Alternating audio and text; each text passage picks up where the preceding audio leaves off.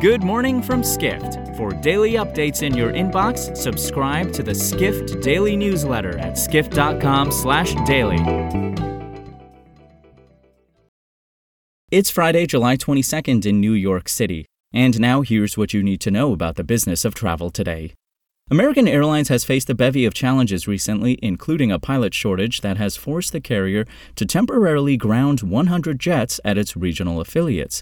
But American still managed to generate $13.4 billion of revenue in the second quarter, a record, reports Edward Russell, editor of Airline Weekly, a Skift brand.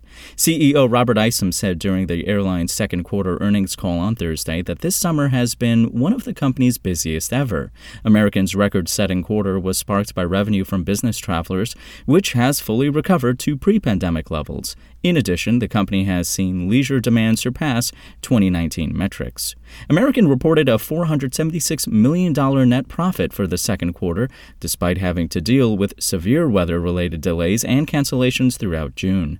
Isom also acknowledged air traffic control issues in some busy markets have complicated flying.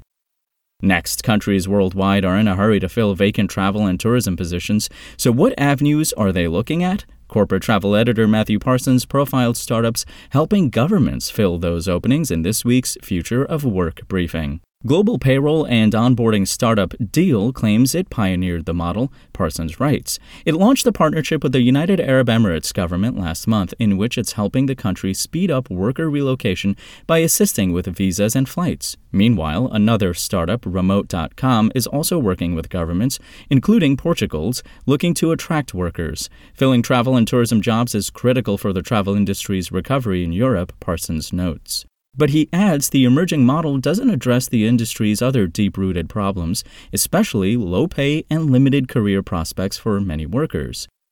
We wrap up today with big news from Airbnb. Co-founder Joe Gebbia announced on Thursday he's leaving his full-time role at the short-term rental giant, reports executive editor Dennis Scholl.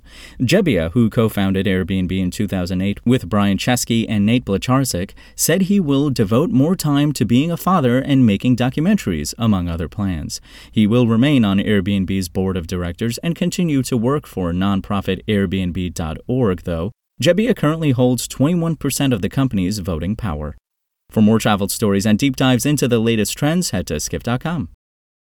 To find these stories and more insight into the business of travel, subscribe to the Skift Daily newsletter at skift.com/daily.